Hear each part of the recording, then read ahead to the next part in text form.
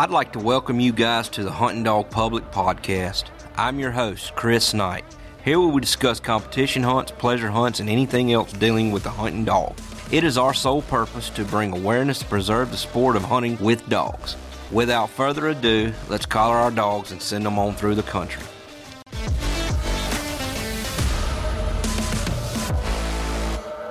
Today's word comes from 1 Timothy 6:12. Fight the good fight of faith, lay hold on eternal life, whereunto thou art also called, and hast professed a good profession before many witnesses. 1 Timothy 6:12.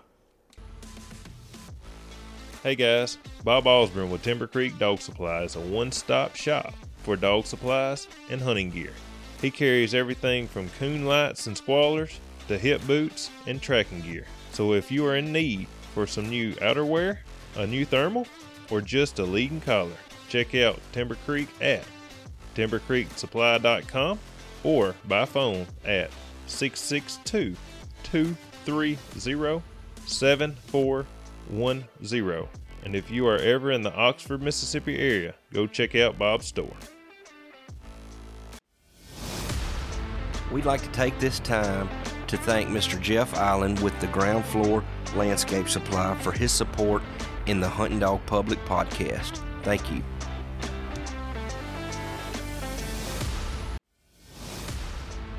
Hey guys, we'd like to thank Precision Aluminum Fabrication for their support in sponsoring the Hunting Dog Public Podcast. Precision Aluminum Fabrication is located in Amite, Louisiana. You can contact them through their Facebook page at Precision Aluminum Fabrication or their website at www.precisiondogbox.com. They specialize in custom aluminum welding, from custom dog boxes, aluminum water tanks, aluminum toolboxes, all built to the customer's request. They guarantee the best price on the market without giving up top quality work. If you're in the market for a new dog box, give them a shout. Leave them a message on Facebook or precisiondogbox.com. You got me? Yeah, I got you. Man, what's going on? Just heading home from work. What are you doing? Same thing. I pulled into this Ross Barnett Reservoirs right here by my house, and where they do them fishing tournaments. You may have done fished this darn thing much as you fish, but I never fished it, but I know they have a lot of big tournaments around there. That's right. I pulled in right where they weigh in. It's got that little chute that you put the fish back in. Anyway, that's on the way home from my house, so I pulled in here and just was go get on the phone with you for a minute, see what you had going on. I guess what I was getting at is, so that's what you do, you know, that's your full time, your Monday 8 to 5, I guess. Yeah, it works out good for me. I'm actually a 1099 contractor, so if I want to take off and go fishing or hunting or whatever, I can do that. I don't really work a set amount of hours, but so it's pretty good about that as far as film a hunt or fish, whenever you want to. I know, that's right. I'm in sales, so like I said, I gotta do my stuff. But for the most part, I can throw a dog in my truck and in between sales calls, throw it out somewhere on some state land or something, and then go get it and then put it back in the truck and carry on. So it has its perks for sure. Oh, absolutely. So I guess, man, all we go do is just talk and shoot the junk a minute. I've been wanting to get you on here and just talk dogs. I know that, man, for a while, dude, you was blowing and going. I guess, I'm 43, so I guess as long as I remember, you've been competition hunting. Yeah. I was very fortunate to do pretty good there for the years I did hunt a lot. Now I've kind of took over the fishing side. I've always wanted to try to go big in fishing, and going to try it. So we'll see.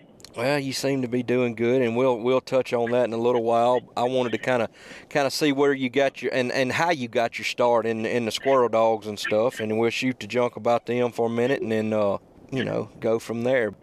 Give us your name and tell us a little bit about yourself, how you got your start. My name's Isaac Peavyhouse. I actually started with a beagle that I bought on a local sales network. It's a little thing around Middle Tennessee where you can get on there and buy just about anything. Kind of like a Facebook marketplace now, but before this all was around. Was that on the radio? No, it was actually on the internet. It's just like a little local sales group. Okay. And I actually bought a beagle. I believe it's for $50. It I enjoyed rabbit hunting a little bit, but I never really got into it. And during this time, my grandpa started taking me coon hunting, and he always had some pretty good dogs around. And I mean, the first time I went, you know, I was hooked. I wanted to go any and every time I could, and actually traded that beagle to a walker, and didn't have no papers, nothing like that. But he actually turned out to be a pretty nice little squirrel dog. Not nothing, you know, special or competition, but he would tree a few squirrels, and so that's kind of, you know, I coon hunted a lot with my grandpa over the years, and he took me and any chance he got, and but as I started squirrel hunting him, I thought, you know, man, I like this. So I started off with a dog. His name was Samson. You probably remember him. I do. And I think we gave like $150 for him as a puppy. Me and my dad started hunting him together, and to be honest with you, the dog taught us more than we taught it. Is that going to be the same dog now, Samson? The one I remember, was he the Brindle dog with the chrome collar on Yep. it? Did Mr. Larry real pretty Wagner dog. get him at one time? He did. After I want to say that Donnie might have sold him to Larry. That's or right. I don't know. Mr. Larry lives down the road from me. That's how I know him. But yeah, so I got to see him firsthand. That's right. But anyway, sorry about that, brother. Oh, you're good. But no, we started with him, and like I said, neither one of us knew anything really about a squirrel dog. We just got lucky with him. I mean, he was just kind of a natural, and he really taught us way more than we taught him. And of course, I live right here in Jamestown. You know, where I live 10 minutes from the OMCBA clubhouse, and you know, my dad had been telling me about it a long time, so we decided to go out and try it one day. And I had a cousin that's always competition hunting coon dogs and stuff, and Dad said, well, we'll get him to handle it. You know, we'll go along. So we went out there, and the man we drew, he was very stickler with the rules. I mean, if the dog even put his nose on the ground, you know, for just a minute, he might. But he would do the same way with his. I mean, he done it fair the whole cast. And me and my dad's thinking, man, you know, you got to have a super dog to compete in these things. That's funny, son. That is funny. But long story short, it just happened to be how, you know, drawing that guy the first day. It wasn't like that with everybody. And that's kind of how I got started after that hunt. Even drawing somebody that was like that, I still loved it. And I just I started with him. Me and Donnie Gill ended up we won some hunts with him here and there and done pretty good. And Donnie Gill, probably when Samson was 4 or 5, this is when Donnie Gill started getting into it, and he had contacted me looking for a dog. And I didn't really have no intention on selling him. You know, I was kind of halfway attached to him, which I try not to get attached to one. But I ended up selling him to Donnie, and long story short, me and Donnie ended up becoming really good friends, and we found Buster, which I'm sure you know Buster well. Yeah, Buster come. Mark had him, and Mark don't live 35 minutes from me, so. Right, and I took the money that I got from Samson, which wouldn't be nothing now, but was decent money then, and I took that and paid for half of Buster, and you know, me and Donnie split him, and he was my first, I would say, true competition dog. I mean, he showed me what a winner was. His drive, his tree power. He had a typical 20/20 mouth. Right. But he was my first true, I would say, go. And he really, really, really opened my eyes there. And ended up buying him back out a year or two down the road, and won a few world hunts with him. Got I don't know how many reserves.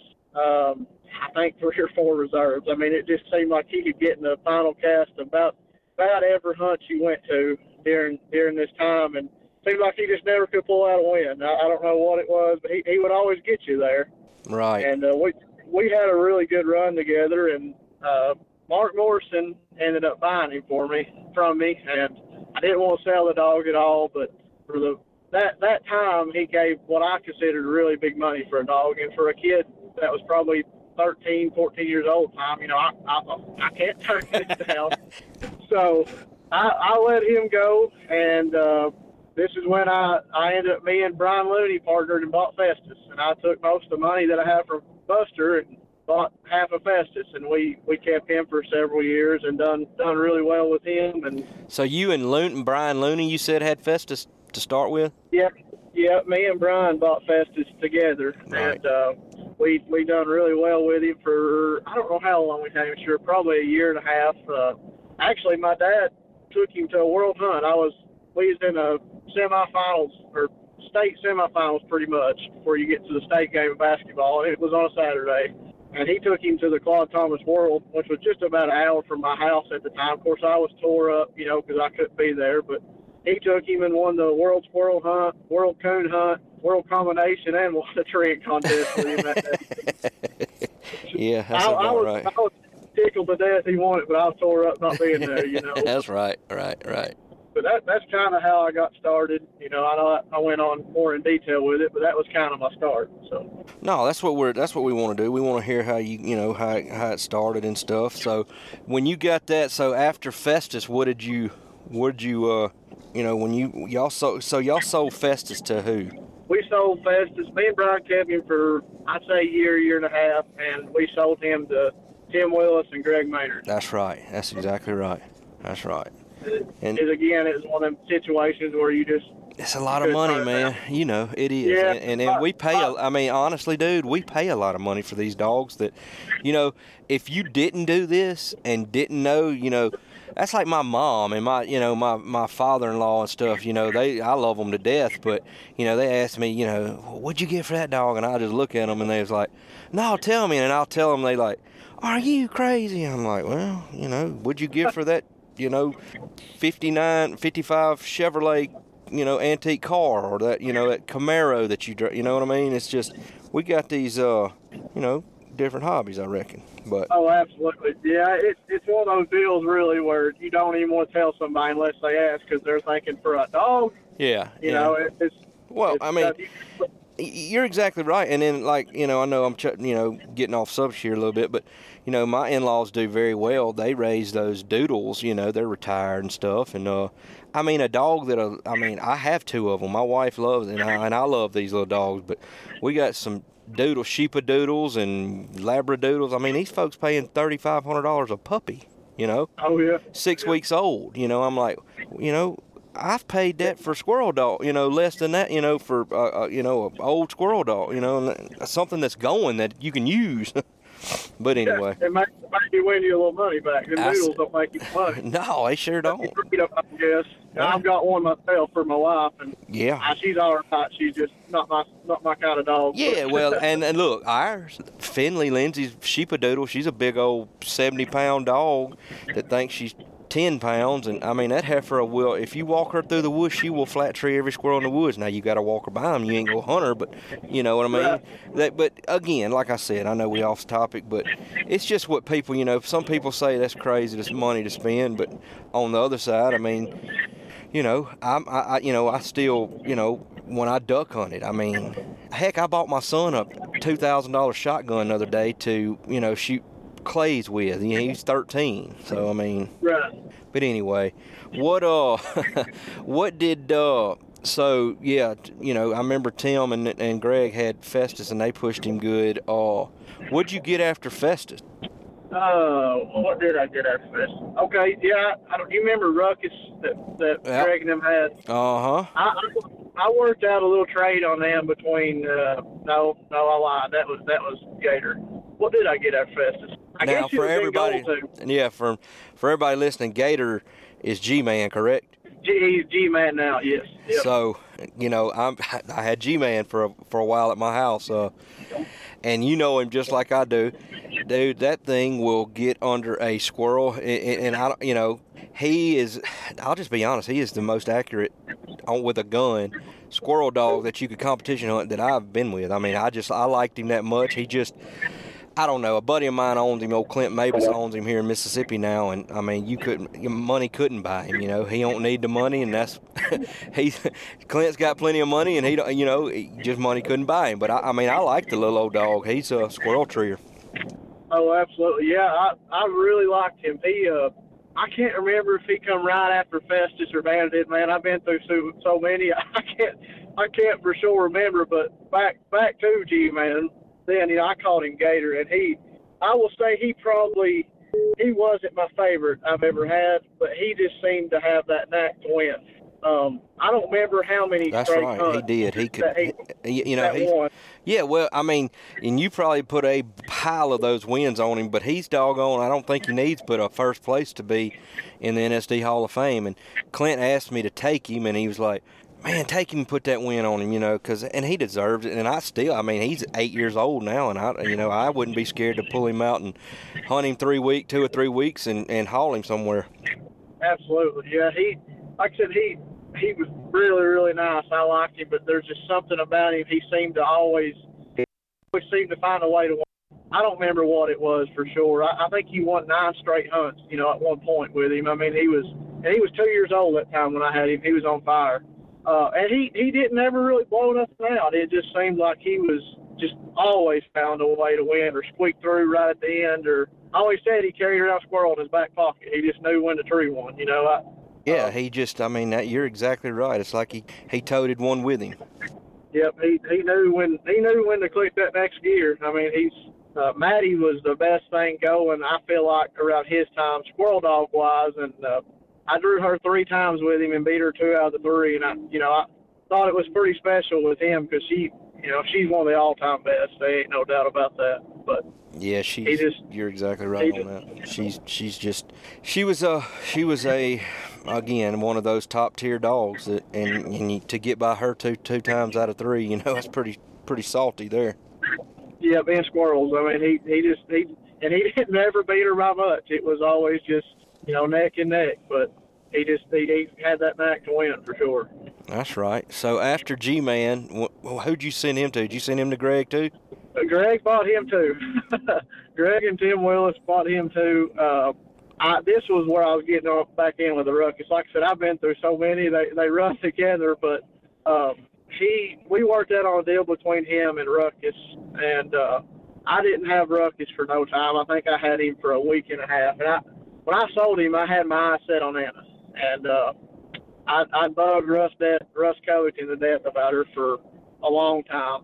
And finally, I got something worked out with Russ between Anna and Ruckus, and that's when I got Anna. Right. So I didn't have Ruckus, but probably a week and a half. He was a real nice young dog at the time. I don't even think he was 2 yet, but I didn't feel like he was ready to hunt, at the stage that I was wanting to go to at the time. So that's right. And so Anna, you had your sights set on her, and that's who you wanted. Yep. Yeah, Anna was the one I wanted at the time. And so I worked something out with Russ and ended up getting her. And I got her late in the year. I think probably late January or something like that. And she ended up winning I ended up winning Claude Thomas World with her in KC, and then took her to the UKC World and won that with her too that year. So and a few other, NSD hunts and stuff along that line. I think she might have got Tennessee State Dog of the Year, NSD, several other things. But them were the 2 bigger ones. So what all did you win with Anna? With Anna? Yeah. The two world hunts that year, like I said, I got her. It was in January or 1st of February. I mean, there was like a month and a half left of competition season. It wasn't much. I took her to, I won some, NSD hunts with her, just regular NSD hunts. Let's see. Took her to the USDC World. She got 4th in that. She got beat out in the semifinals by Woody. She won the UKC World and took her to the Claude Thomas World. She won the Claude Thomas World. And I don't think she didn't do no good at the NSD World, but that was the few short hunts I actually got the hunter in, because by that time there's a month and a half of season left. Right. So. That's right. So with that being said, not to again skip around, but how many world hunts have you won? Do you know? Not right off my head. I would say 5, 6, somewhere around there, 7. That's a good problem to have, my man. I've won 0, and you're like, man, I don't know, 6, 7, maybe 8. No, I don't make it like that. I hadn't really just sat down and figured it out. But one thing I never did win was a USDC, and I always wanted to win that. And maybe one day that'll happen. But you'll be back. We always come back. So. Oh yeah. Well, we'll see. I won't never say never. That's right. That's right. You got a dog now, or I mean, anything at the house that you still fool with? No, just a dang golden doodle. Old doodle. Yeah, don't. I ain't gonna say don't bring it, but you know, man, you may get laughed at one of those USDC hunts. Absolutely. So how'd you? So after Anna, you know, where'd you go from there? I actually, this is when I got in with Farron on Gold Tooth. That year ended. I had her for about a month and a half, and I actually bought into Gold Tooth with Farron. Right. And, like a big dummy, I kept both of them at the house, and it's hard to hunt too. And I didn't have somebody to handle the opposite one on the weekend, you know, so on and so forth. Two good ones like that, you know. Right. Yeah. And Anna was a really nice dog. I liked her, but Gold Tooth, he was just special, you know. And when I got him, I knew he was the one that, you know, I wanted to push, and we ended up selling Anna, and we kept Gold Tooth and hunted him throughout the year. That next year, I guess, been how that would have went. What all did you win with him? I never won a world hunt with Gold Tooth. We won, you know, a lot of NSD hunts, a couple of them $500 9-dog shootouts, a couple of them NSD, you know, $200 shootouts. I didn't actually keep him the whole year. Me and Farron ended up selling him to Michael Booker sometime around halfway through the year. Right. So I didn't get a full season on him. I don't know if it was around, you know, December, January, somewhere around that time. But what little time I had him, you know, I never got taking him to none of the real big ones, but the smaller ones and the shootout hunts and stuff, he done really well. That's right. That's exactly right. So Booker got him from you, and then I guess he sold him to, who would he have sold? Booker kept him for a while, and then Travis Tate hunted him there towards the very end of the year. And after that, I guess, you know, the summer went on. I didn't have nothing. Me and Farron had ended up selling, like I said, sold Anna midway probably through that year, around with Gold Tooth too. And this Marty Munn, this is kind of how me and Marty started. I hunted a couple dogs for Booker there towards the end of the year. A dog named Cuz. Right. He was a real nice young dog, but done decent with him. And then there, you know, the summer went on.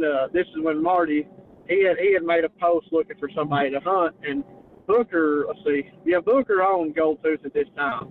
And I told Marty, you know, about Gold Tooth, and I said, hey, look, you know, if you do buy him and still want somebody to hunt for you, you know, I'd be interested, because I really like the dog. Right. And that's how me and Marty got started. He had Chaos at the time, and he bought Gold Tooth, and then he sent them both up there to me, and that's kind of how we got started. So you got Gold Tooth back, and how was Chaos? Chaos was a nice dog.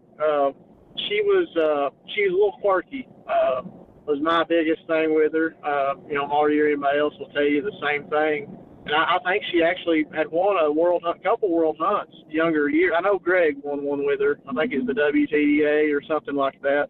And she was a really nice dog.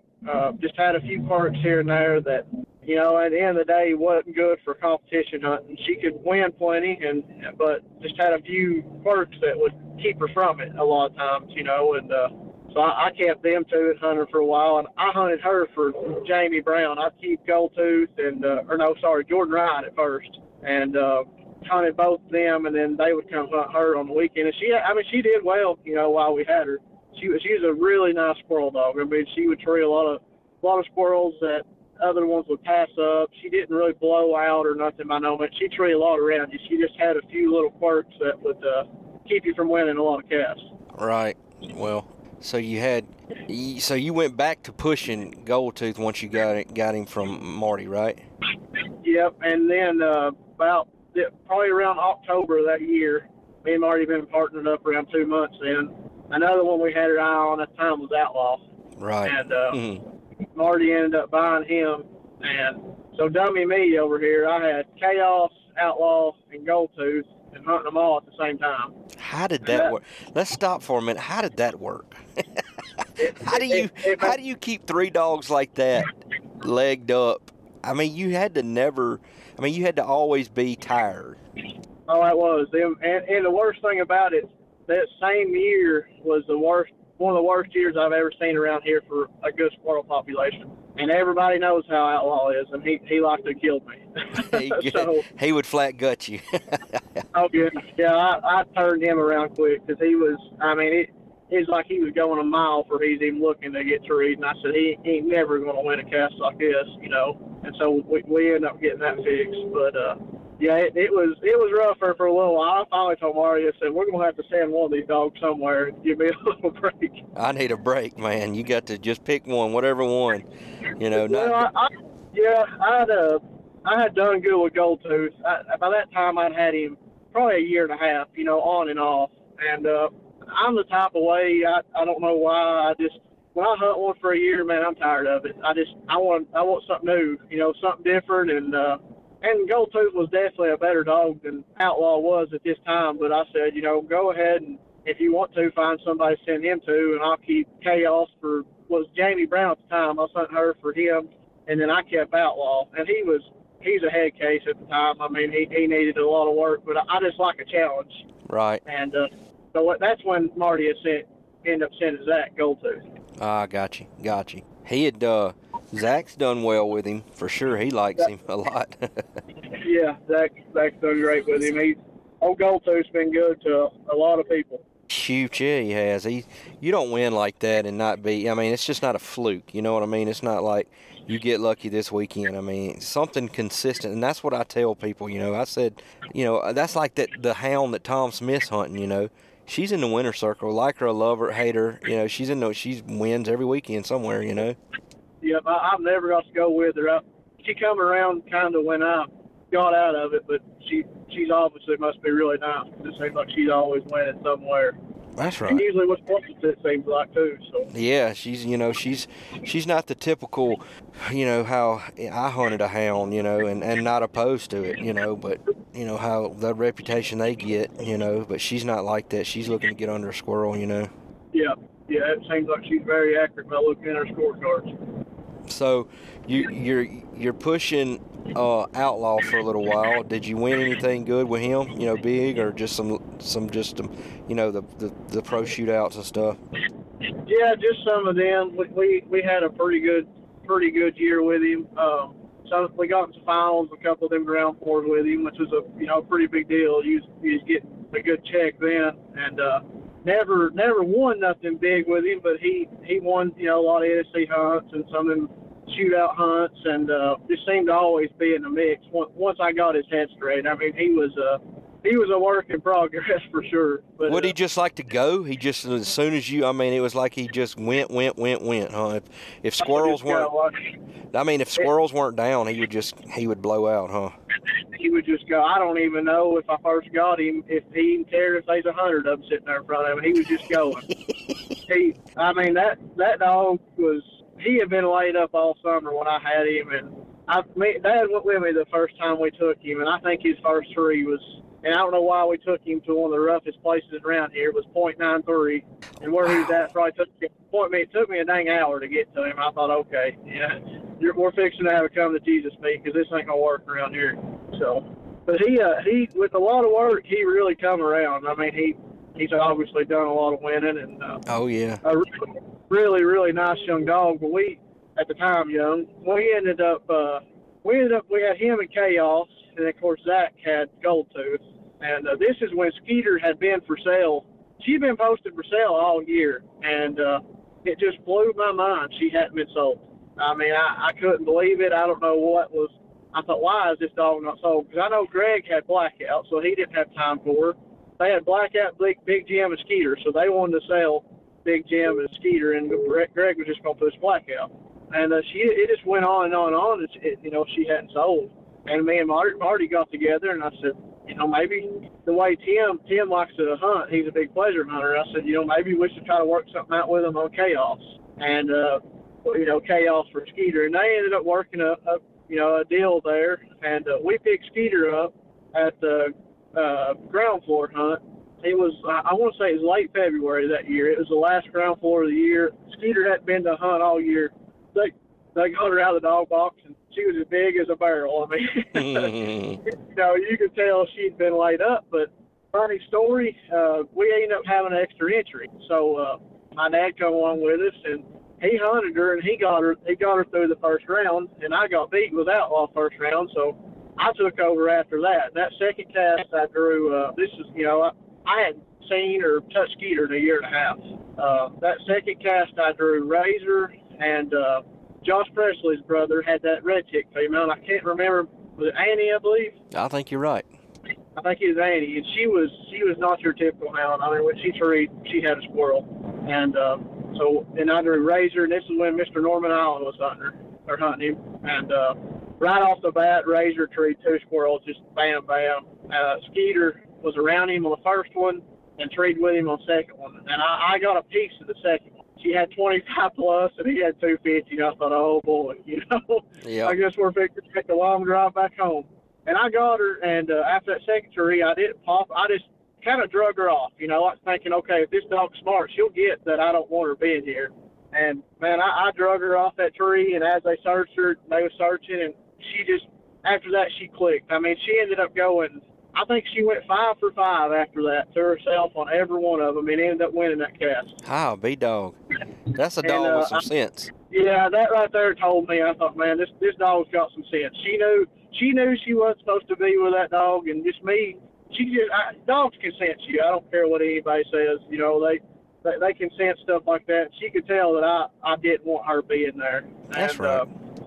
Like I said, after that, she went 5 for 5 and barely ended up winning. I think she won by like 50 plus. It come down to the last tree, and she had to have a squirrel to win, and Razor had to not have one, and that's just how it ended up working out. And the next morning in the finals, I drew Wild Thing. Joey Poston was hunting Wild Thing, and then John Newman was hunting Candy. And everyone knows about them two. They're as good as they get. Top dogs end. and handlers. Yep, dogs and handlers. And she ended up winning. Skeeter ended up winning the whole hunt. And I mean, looked like $1 million. Even the final round. I think she had. I think she had 625 plus the final round, and Wild Thing treed 1 and Candy treed 1. I mean, she 1 or 2. She just looked flat unbeatable. You knew then. Oh yeah, I was set. You was like, hey, I got something right here. I knew she was a little older at the time too. She was pushing 6. She would have been.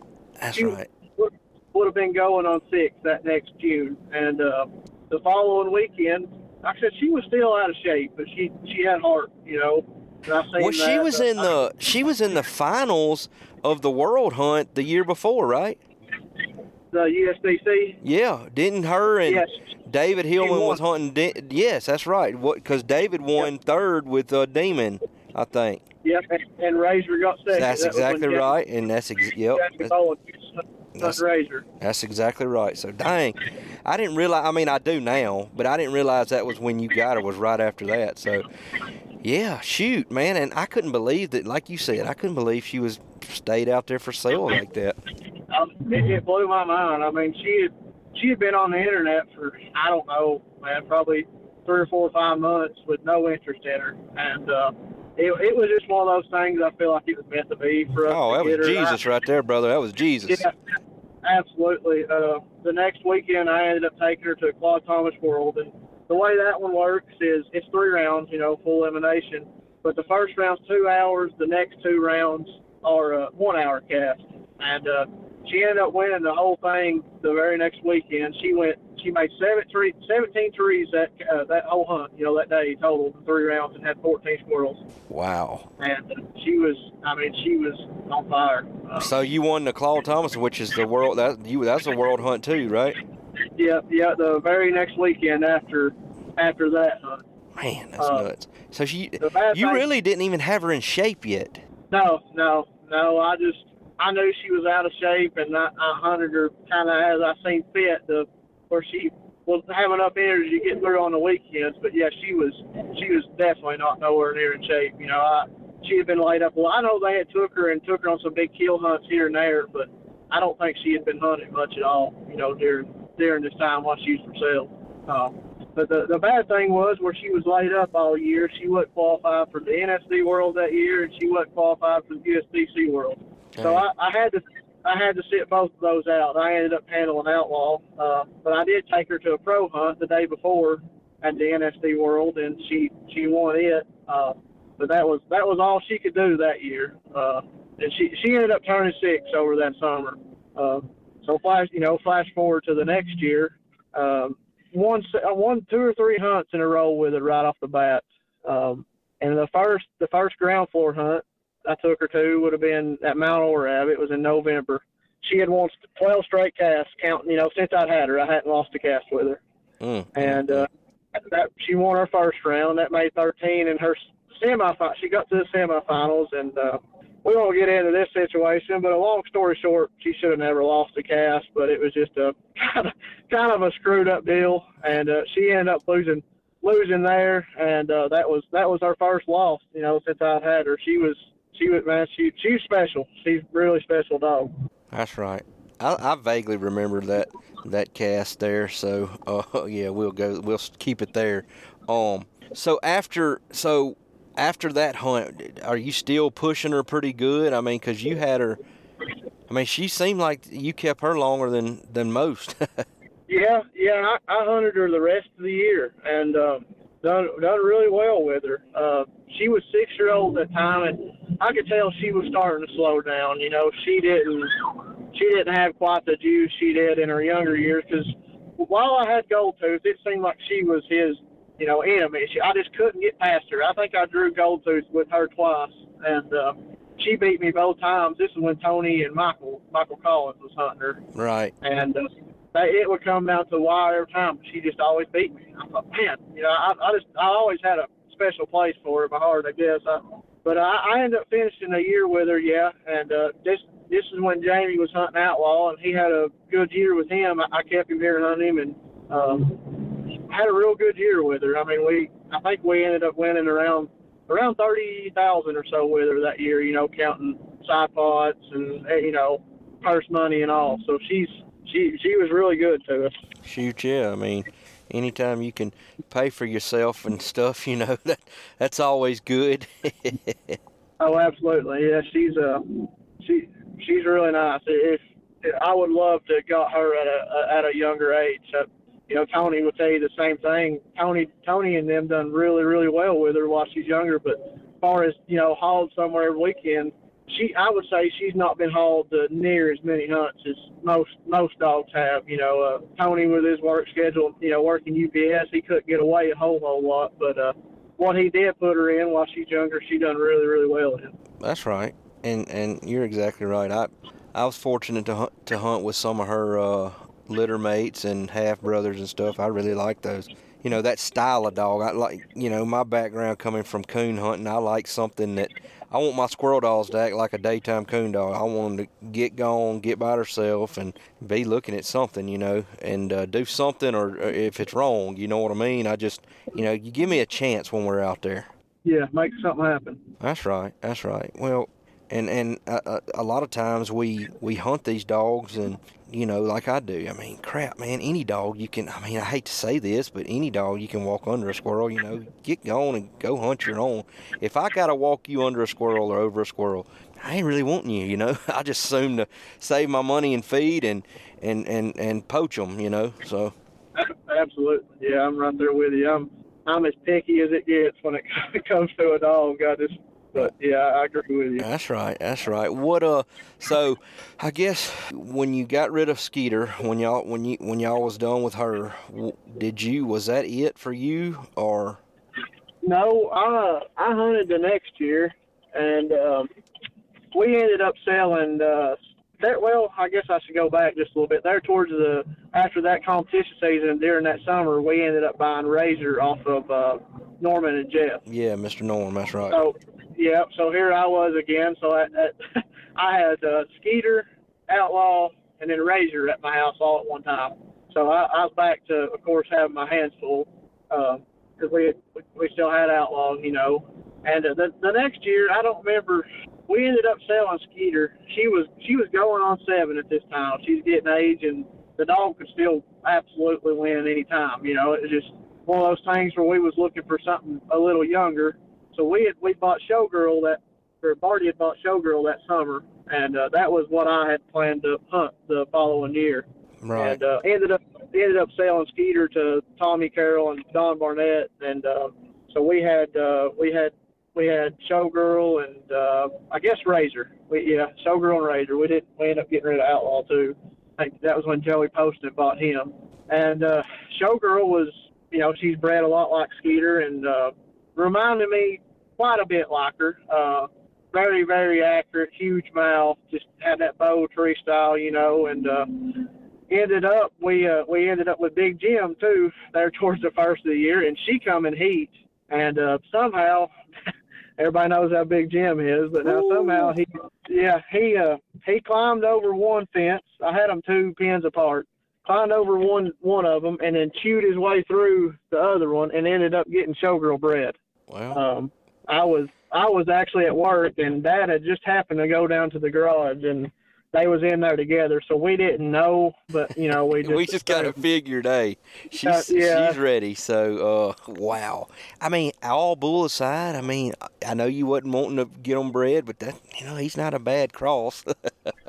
Oh no, it wasn't, but it really shot my year. I mean, it was she was just starting to get back where I wanted her, and so we knew it was coming, So when she ended up having pups, we bought a dog named Crook off of Brian Hartram. That's and, right.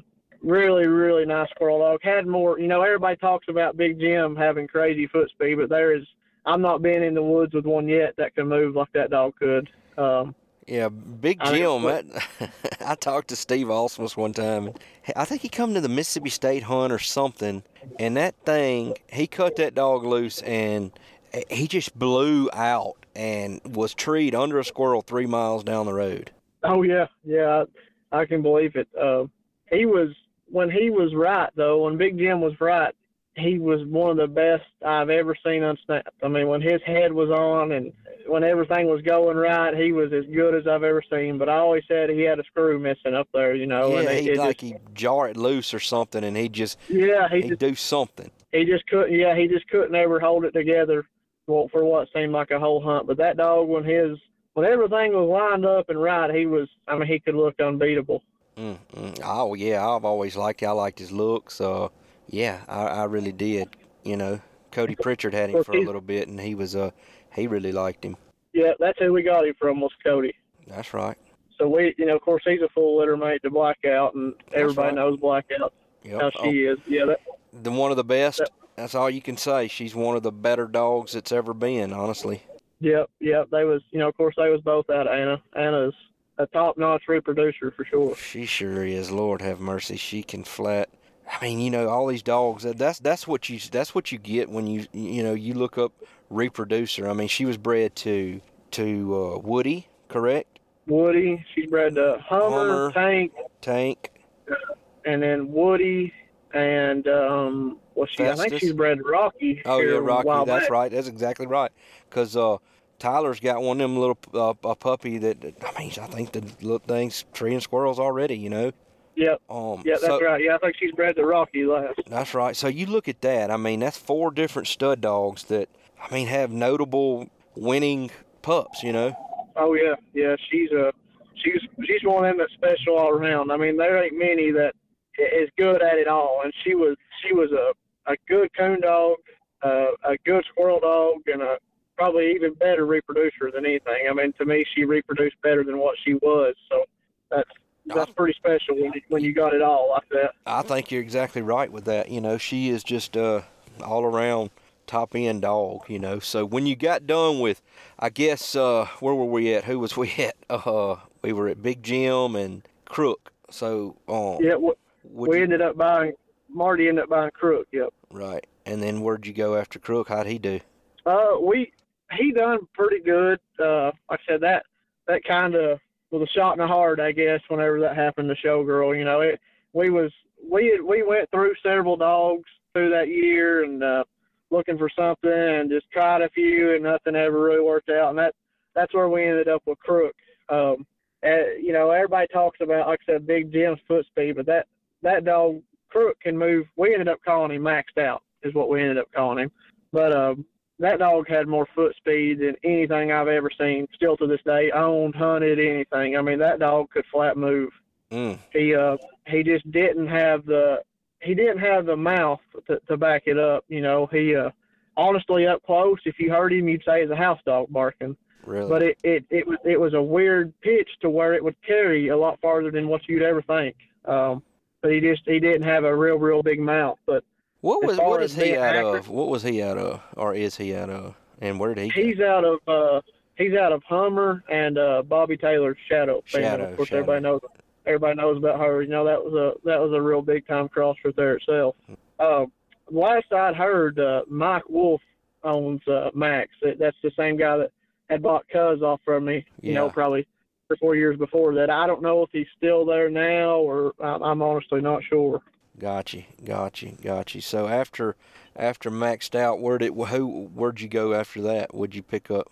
I finished the year out with him and had a decent year with him. And then after that, that was that following summer. That's when I ended up getting married. And I thought, man, I've been running up and down these roads for probably the last 5 or 6 years, but probably 10 years total. And I thought, well, you know, I hate to be gone somewhere every weekend like this again. I'm just going to take a little break. And it was hard to do, man. I thought about it for months, and it was a very hard decision to make because hunting was like a second job to me. You know, it's all I'd known. But I decided to take a break for a little while and really pursue fishing. So. Well, you did right. I mean, you get married, you got to put your wife first and foremost. You know, that's what I'll tell anybody, because for so long I did not. And, you know, that's why I'm such an advocate for my faith in the Lord, because had it not been for him, you know, somebody else be married to my wife, because I wasn't a good dude. I wanted to be, I was selfish, man. I like to call it selfish, because I thought that I had to be where the in crowd was. If it was, you know, raising bucking bulls, I wanted to be at a fraternity with the PBR guys, or either, you know, like these dogs, these coon hunts, I wanted to be, you know, I just wanted to be gone anywhere but home, you know. But so I you know, big ups to you for that, for sure. You know, keeping your wife first, because at the end of the day, brother, we all know that's, you know, if mama ain't happy, ain't nobody happy. Absolutely. I'm blessed with the one I got. I mean, she I kind of drug her into it, you know, ever since we had been together nearly, I guess, 7 years before we got married. But she had put up with my hunting like that, being gone every weekend. You know, she wants to do what's going to make me happy, and if that was still hunting like that, you know, she supported me in it and wanted me to do it. But I thought the best thing to do was probably not do that. She still supports me in fishing and everything else, so I'm lucky to have a good one there for sure. Man, ain't no doubt about it. I mean, like you said, you know, one that'll support you and stand by you, you know, that means a lot, bro, because, you know, when you're gone, somebody's there at the house taking care of the things that, you know, Lindsay right now, you know, I don't travel a lot with work anymore, but, you know, if I need to be out of town overnight, you know, she feeds my dogs, or, you know, her and Payson, you know, they keep the farm going, you know what I mean? They keep everything, you know, she's I mean, like I said, without her, I wouldn't have crap, you know what I mean? Absolutely. Yeah. I mean, it's nice to have somebody support you like that for sure. You got to have it, because I'm the type of person when I do something, I want to go every little second or minute I can and do my best. So I'm kind of, I'm excessive when I do it. You know, when I do something, I do it. It's just try to be the best I can at it. So you got to have a good support system behind you for sure to try to do stuff like this, or fishing, or whatever, you know. That's right. Well, I know that so this leads up to your hiatus from the squirrel competitions and stuff. And I talked to Samuel a couple of days ago, and he said that y'all had spoken. You'd mentioned something about turning a coon dog loose one night with him. So I feel like you'll probably get around to doing that at some point. But so this is where, because he had mentioned, he's like, you know, because when we were just shooting junk on the phone, he said, you know, that you had always fished and stuff and really was good at it. You know, he said that, I mean, he even mentioned, you know, basketball, you know, you being good at basketball and stuff. Anything you done, you tried to win. And I mean, and that's the way you should be. So, Yeah, so let's talk about, man. Let's talk about how you got involved in this fishing stuff. Cause I mean, you're at a level. This ain't just. I mean, I see you, on Facebook and stuff, and you're fishing at a at a. I mean, I hate to call them the big dogs, but you one of the big dogs. Well, I don't know about that. I got started fishing when I was a kid. I was actually fishing before I was squirrel hunting. My dad's always fished, and he took me a lot as I was a little kid. Ever since I can big enough to walk, I can remember fishing with him. So I got him to thank to, get me started in that. And kind of the way I always did it when I was hunting dogs, through, we'll say, I would start back hunting in August, September a little bit, but hunt started in October. So October to end of March, I was at hunts every weekend. And then from March to end of September, I was fishing tournaments every weekend. That's kind of how I done it, while I was hunting dogs. But the thing was, you can't do both. I mean, I wish I could, but I can't, because these bigger tournaments, they're fixing to start up, the bigger ones. They'll start in less than a month. So if you try to do one, you can't really do the other, because they conflict too much. So now I feel like if you're going to be good at something, you got to put all your time into it and just go with it. I miss hunting, but I want to see where this takes me. So I'm with you, brother. I mean, if you're doing good, and it seems like you're always in the winner circle getting checks and stuff. So how does that work? Obviously, do you have a partner that fishes with you that is the same partner, or do you draw a partner when you get to a tournament? How does that work? Well, in these like kind of smaller local pot tournaments around here, you have a partner. You pick your partner. It's a buddy tournament is what you call it. And they ain't real big money or nothing. But now these bigger ones that I'll be fishing here really soon, you have your boaters and then you have your co-anglers. Your boaters, which is what I do, has their own boat, all that stuff, and you compete against the other boaters. And then you draw a random co-angler. I mean, it could be anybody. It just depends who you get with. And they fish from the back of the boat against the other co-anglers. Really? So their entry fee's a lot less, of course, because, the boaters are the ones that supplies the boat and goes down there and spends time practicing, so on and so forth. But your catch and your co-anglers they're nothing. They're not nothing to each other. You don't combine your fish. I keep my best 5, and he keeps his best 5, and I compete against the other boaters, and he competes against the other co-anglers. This is in your bigger tournaments, So it's kind of how that works. So how does he?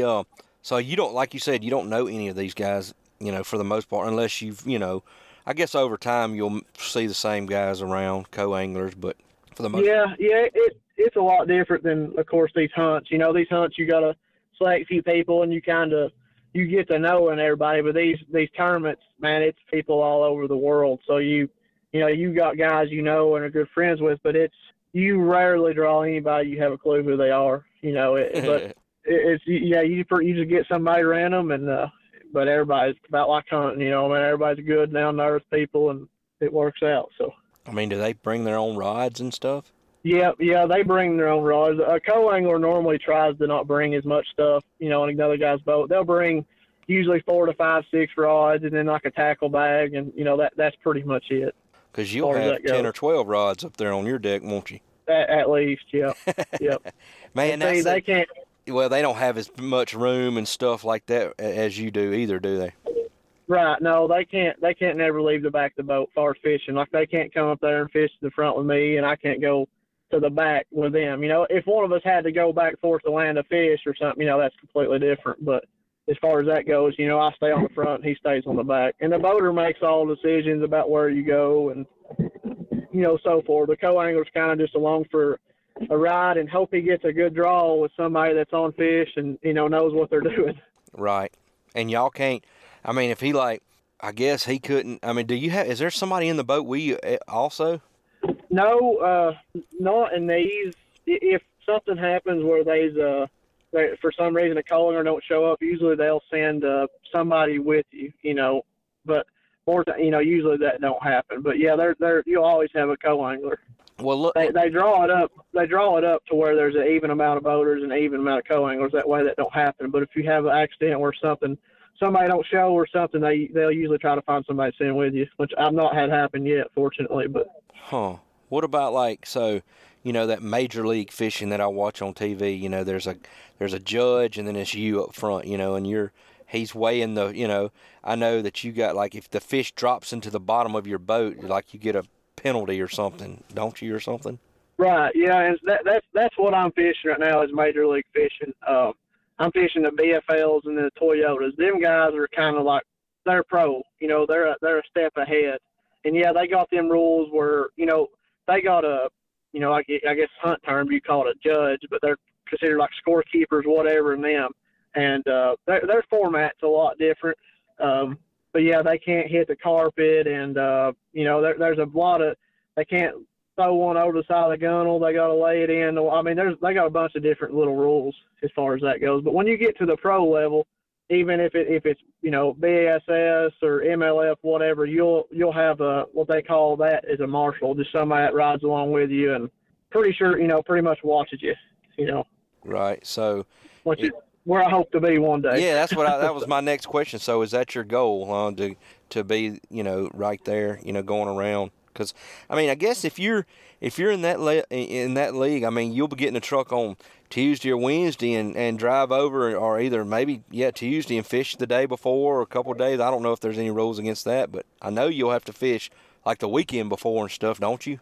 Oh yeah. Usually on them bigger tournaments, for a BFL or something, I usually try to get a couple of day practice at least. But like these Toyotas, kind of the step below the pros, pretty much. This is how you get to that next level.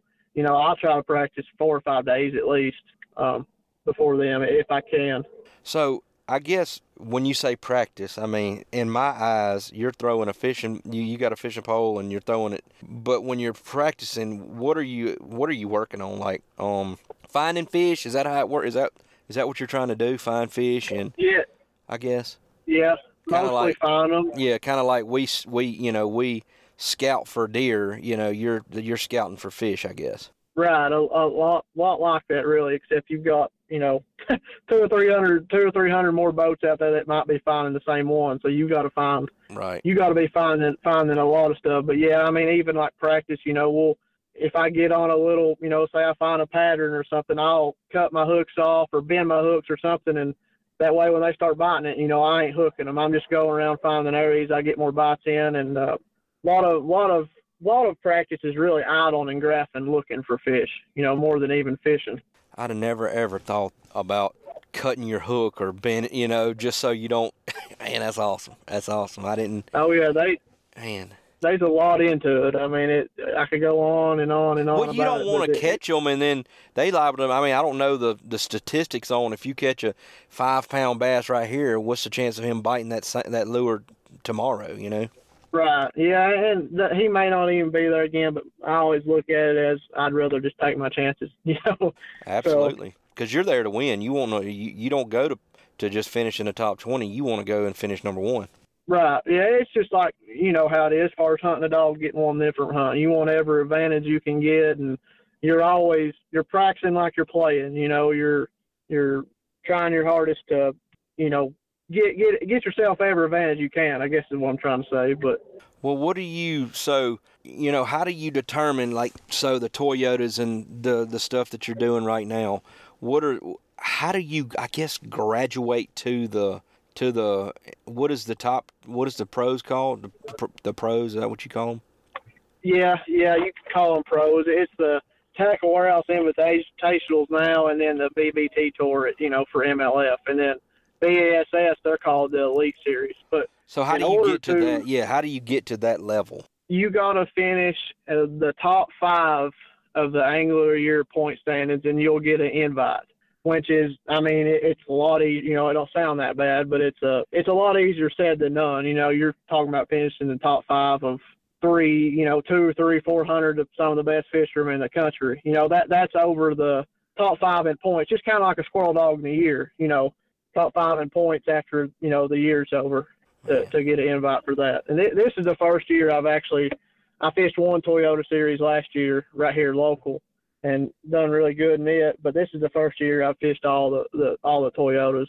They're pretty expensive to get in, and but this is the only way to make it big time. So, because then you're, once you get to that level, if you just say you top 5 angler of the year, then you get an invite to come fish, right? Right. Yeah, you'll get an invite. All right. So does that keep you? Does that keep you on tour all year, or is that just for like one tournament, or how does that work? Well, I'm not 100. Yeah, you'll stay there for a year for sure. I think it's I'm not 100% sure. Maybe they take like the certain percentage every 2 or 3 years, and like you can fall out of it if you're not doing good. Like out of the pros. Right. They That's what I was take a wondering. percentage in and kick a percentage out, pretty much. I'm pretty sure how that works. Like going back to the minors or something in baseball. Right. Yeah. Kind of similar. Yeah. Huh. So I'm just wondering, like, so you get your invite, and you're going, because, dude, I think that, I mean, when you get to that level, you got to go. I guess. Yeah. You get to that level, and it's a big life decision. You're gonna go for it or not, because you're talking. I think the tournament entries at that point are 5,000 a piece, and there's at least 6 tournaments. So you're looking at what 35 grand just in entries. Yeah. That's not counting your travel and your food, and that's kind of where you've got to have sponsors. I've lucked up and got several out this year. That's really going to help. So that was you can shout those guys out if you want to, but so how does that work? Do you just go around and try to get them, or do they come to you? I was just curious, because, dude, I'm just thinking that I'm familiar with boats and stuff because I'm country and I like to fish and stuff around the reservoir, but anyway, I see that you used to be in Phoenix boats, right? I used to run a Falcon. Falcon. Yeah. And then what are you running now? I'm running a Phoenix now. That's right. I used to get a really good deal on a Falcon. Had a real good buddy that owned, that was a Falcon dealer, and I could get in one of them every year at cost, which is big. You could keep it for a year and sell it and still pretty much get your money back, and that's huge in a boat, because it's like a car or anything. As soon as you take it off the lot, you've lost money. Ooh, you ain't telling me nothing. But I actually switched to a Phoenix this year because they give out contingency money. They sponsor Major League Fishing. Ah. So pretty much what I mean by that, if you win a BFL and you're running a Phoenix, you get an extra $7,500. If you win a Toyota Series tournament and you're running a Phoenix, you get an extra $35,000. Wait a minute now. So, yeah. So do you drive a Toyota truck? No, I don't drive a Toyota truck, but they do have contingencies too. I bet. It's not nothing like what Phoenix does. Phoenix is Major League Fishing main sponsor, but it's one of those deals where I lucked up and got a good deal on a Falcon, and with some other guys now. But it's one of those deals where if you're gonna fish like how I'm planning on fishing, you're kind of crazy not to run a Phoenix, because if you luck up and win a Toyota Series and you get an extra 35 grand for running a Phoenix, you're kind of crazy not to. Well, that pays your entry fees for the 6 tournaments, Right. Yep. If you make it to the next level. That's right. So you get these sponsors and stuff, which is, unless you're just filthy rich or own your own business that you're very successful, you can't hardly afford to go. Just the average Joe couldn't do it, No, you've gotta have help, like you said, unless you're filthy rich and or something along those lines. You've about got to have some help. But I've been really fortunate to have. I'm looking around 10 to 12 sponsors this year. I'm trying to get it all together now. I've been very lucky to have all those, but 2 or 3 come to me, and the other 2 or 3 was really good buddies. And I asked, and just really blessed that everything's come together like it has. I hope it's going to be a good year. But you're right. You've got to have help doing this stuff. It's just a way of the game, Well, fuel prices and stuff, that's got to be one of the, and look, I know but we got 60 or 70 something thousand listeners. Not every one of them will know that. Just your rod and reel combo is not you don't go to Walmart and pick it up off the top shelf for $150. Your stuff. You're looking. Yeah, you're looking. Yeah. You're looking at, on average of them, anywhere from $500 to $650 a rod and reel combo. That's right. For more top and you can spend a lot more than that. You know, That's right. I'm very fortunate my brother-in-law owns a bait company, a bait and tackle shop over here, and I kind of help them promote, and they give me rods and reels and baits and stuff at cost, and that really helps, you know. Ain't no doubt about it. But yeah, this stuff, I mean, man, it's like anything. It's just everything's crazy expensive anymore. Gas, you know, last year when gas got so high, it's just, you know, you spend 150 a day just fishing, because these big motors and stuff, they eat the gas. Oh, ain't no doubt. Yeah, we So you'll, you know, Mike, the owner of my company now, this is a lot bigger than what you're doing, but you know, I just seeing the fuel. I mean, he's big into those. So he's got a 78-foot Viking. It's like a 3-bedroom, 2 full bath. It's it's in Orange Beach down there. He fishes with like those Marlin tournaments with Michael Jordan. You know what I mean? Oh yeah, that's big time there. Yeah. So we went. You know, I get to take my customers, you know, fishing. You know, and I think it was, man, we had 6 or 7 of us on there, and anyway, we pull in to the, you know, to get fuel after we fished that day, and you know, my owner's, his name's Jimmy Doyle, and he was like, all right, you know, Jeremy, my brother-in-law, he's my boss, but anyway, he goes, Jeremy, you got this tank of fuel, you know, we only used a half a tank, and he was like, all right, you know, just picking and playing. It's like $5,600 to fill up half of it, you know. Right. Oh yeah. It's got twin 1,500 horsepower cat diesels on it, you know, and I was just thinking to myself, you know, you do this, you go every single weekend, and he goes to the Bahamas and, you know, does those Marlin tournaments and stuff, and I mean, I'm like, geez Louise, I mean, you're talking, I mean, if you run it real hard, I mean, you can spend $10,000 in 2 days. Oh yeah, that's big money stuff there. That's right, sure. That's right, but you know, just saying that, I mean, you're seeing like you said, $150, you know, every time you put your boat in the water, you know, because, you know, obviously you're trying to find fish and you're going to run your boat, and, you know, it's just, I get it, man. It's very expensive. So sounds like you know, you're on the right path to get, you know, with your sponsors and stuff. So I hope that, you know, I hope you get, I ain't lying, I hope it's one of those deals where Payson, my little boy's like, Daddy, look at here, and I see your name on TV Saturday morning, you know what I mean? I'm like, Daddy, talked to that fella the other day, you know. Well, I hope you're right. But well, shoot, man, we've been at it an hour and 10 minutes. What you got anything else you want to talk about before we, you know, get off? You know, if you want to, you know, you can give all your shout outs to people that you can thank, you know, in the dog industry and the fishing. Dude, this is like I said, we got 70-something thousand listeners. So yeah, as far as dog goes, you know, I'd like to thank my dad. You know, he hauled me around everywhere as a kid. Pretty much every weekend, you know, I couldn't have done it without him hauling my little butt around everywhere. And then, you know, Brian Looney, Donnie Gill, Farron Butler, gosh, I'm sure I remembered you, and for sure Marty Munns. I mean, just the people that's partnered with me and helped me out. You know, some of my buddies down here at home that I hunt with for years. It's all going to come together to work, you know, and I appreciate all the help I've had over the years, you know, on that end of things for sure. Right. Well, that's good, man. Well, like I said, you know, I'm looking forward to watching you do big things in the fishing and stuff. So, like I said, if you wanted to shout out your guys for that, that'd be, you know, you can. If not, that's cool too. And but anyway, well, man, if you ain't got no more, I guess we go call it a day. Yeah, I believe that's it. Yeah, you know, thanks to all them too. I ain't got all that together yet, so I hate to. Yeah, absolutely. Not go through, but for all the people that is helping me, you absolutely. know, for sure. Yeah, shoot you, and man. Thank you guys too. You know, I enjoy listening to these, and hope you continue to do them. I appreciate you having me on. Absolutely, man. And and like I said, I'll get this done, and it'll be coming out Tuesday. But well, shoot, man. Like I said, I hope to see you back in the competition world one day, maybe. You know, see you down the road or something, get together and we shoot the junk again. Well, that sounds good, man. Hey, I appreciate it. All right, brother. Be careful. All right, you too. See you, bub. Yeah, bub. That was Mr. Isaac Peavyhouse, one of the, you know, I called him young guns back in the day.